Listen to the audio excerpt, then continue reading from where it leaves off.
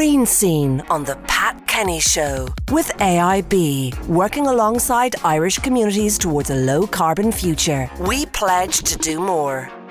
In the Green Scene today, more trouble for the ozone layer, but first how restoring just 9 groups of animals to healthy populations could help combat global warming. We're joined by Dr. Ruth Freeman, Director of Science for Society at Science Foundation Ireland. Ruth, good morning. Good morning, Pat. This is extraordinary. Just 9 groups of animals and they could do a lot. It seems totally implausible, doesn't it? And often we think when we're going to protect forests, that perhaps protecting the animals in them will just be a nice side effect of having the forest there to capture carbon.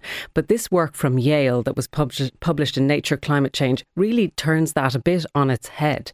And what it does is it looks at the roles that these animals themselves play in capturing carbon. And the 9 animals that we would need to look at, there's 6 groups that we would need to maintain. Those are fish, grey wolves, muskox, sea otters, sharks and wildebeest. And we would need to grow the populations of African forest elephants, American bison and baleen whales, whales that eat krill.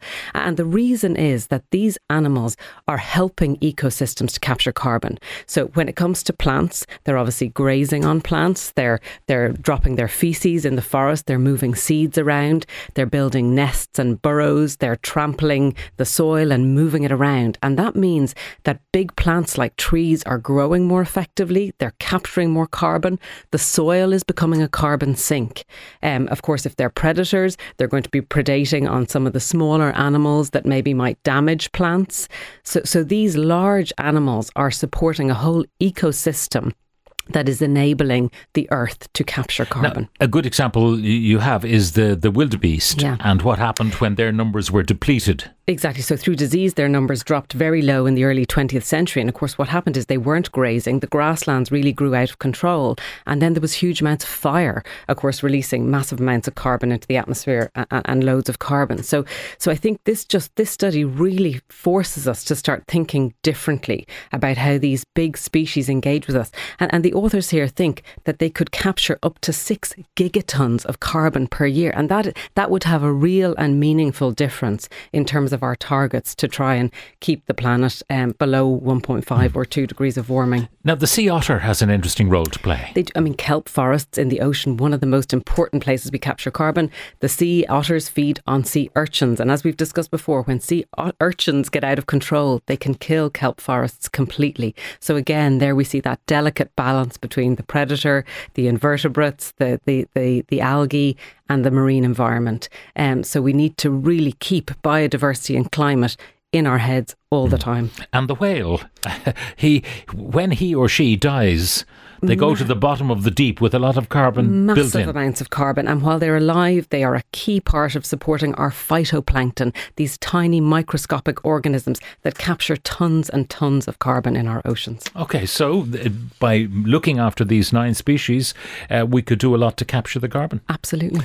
Now, meanwhile, at the ozone layer, a little problem. A little problem. And it's funny, if you talk to a lot of younger people today, Pat, they actually haven't heard of the ozone layer, which is kind of a good thing. We all heard so much about it because we were so worried about this huge hole. And there's going to be skin cancers to beat the band. That was identified in 1985. But actually science and politics worked amazingly. Only 2 years after the hole was identified, we came up with the Montreal Protocol, which banned chlorofluorocarbons, or CFCs, which were the chemicals that we were releasing, which were causing the hole in the ozone layer. And we were all using CFCs in our fridges. They were used as propellants in aerosols. Exactly. But scientists came up with other versions of chemicals to use. So that was a real good news story. And the hole was gradually repairing itself. And in fact, we think it'll be completely repaired by about 2060, which is great.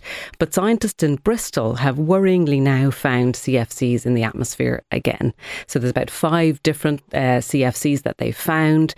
They're not certain where they're coming from at this point. There's a number of possible sources. They don't think they're likely to be coming from the US or Europe because we have very stringent air pollution monitoring in place in those areas. So if anyone's releasing CFCs, we'd detect it fairly quickly. We'd detect it here. So there have been examples of factories in Asia and China where there have been amounts before. They could be coming from there. But interestingly, they could also be coming from the ocean, because as we use CFCs for decades, the oceans absorbed those chemicals. Mm-hmm. And as the concentration's now dropping in the atmosphere, those chemicals might be leaching back up into the atmosphere. Okay, so there's a balance between the CFCs in the atmosphere and the CFCs in the ocean. Exactly. As it lowers in the atmosphere, then it must also lower in the seas. They'll push their way out. Exactly, just the chemical reaction because of the two different concentrations. So I mean, it's not too worrying at this point. It's a very, very small amount, but I think it's worth reminding ourselves. CFCs are also very potent greenhouse gases. They capture a lot of heat. So it may be time for us to,